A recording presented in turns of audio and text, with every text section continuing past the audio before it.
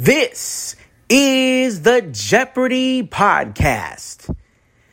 And now, here are the hosts of the Jeopardy podcast, Jamie and Katie. Hello, everyone. This is the Evil Chocolate Cookie bringing you today's edition of the Jeopardy Chronicles. And today we are starting a new second chance bracket. And we had quite the interesting game.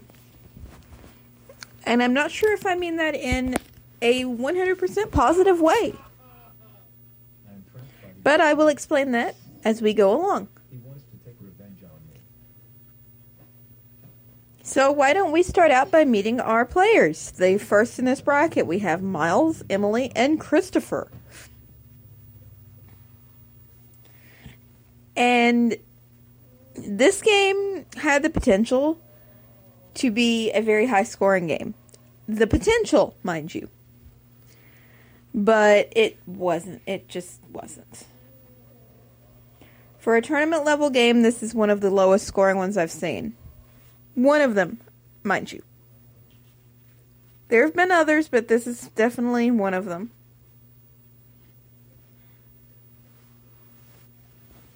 So Emily had 2 out of 3 run-ins with daily doubles that did not go so well. One of them went brilliant, but the other 2, she did not learn from her errors and decided to make all 3 of them, true daily doubles. Which ended very badly 2 out of 3 times. Which is why you don't do that past a certain point in the game. So yeah.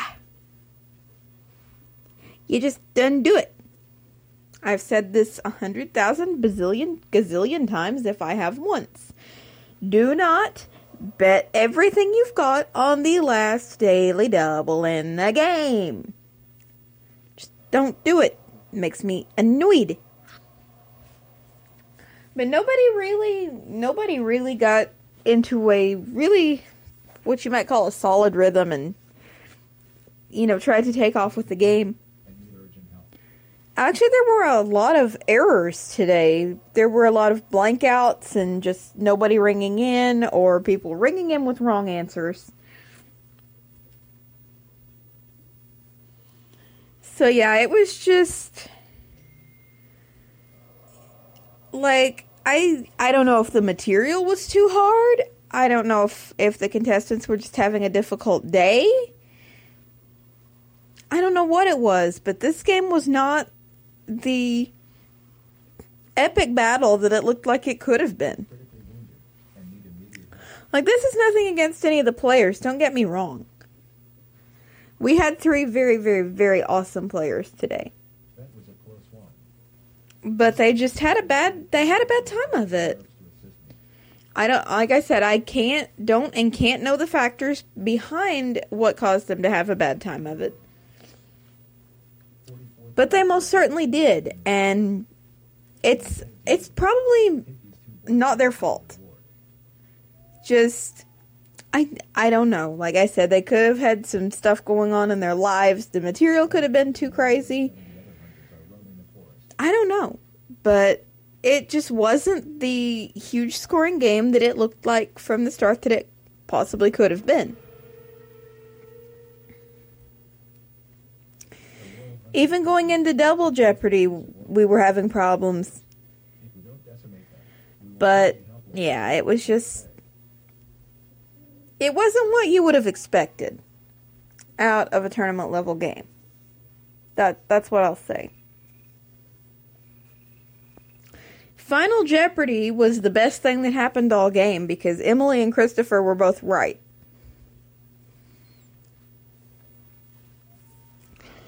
Christopher was the one who ended up advancing with the biggest score, although had he missed it, Emily would have taken the game.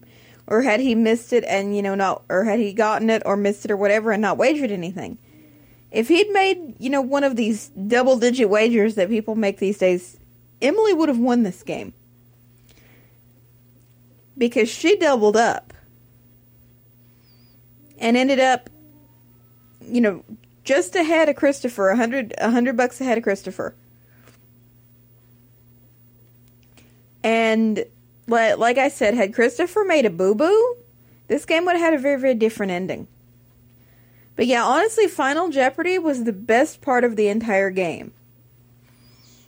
So yeah, this one was just kind of, I'm not going to say it was boring, but it was anticlimactic, I think is the best word I can use here. Look, over there. Stuffed Oreos lies badly injured on the ground. Anyway, I have to help him. I'm going to be a nice human.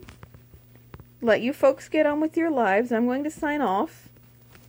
I know this is probably a shorter episode, but I'm going to sign off, let you folks get to sleep or whatever. But I'm going to say, as I always do, good night. Thank you for tuning in, and as Alex would say, so long, everybody. This is Jamie T speaking for the Jeopardy podcast, an Evil Chocolate Cookie production.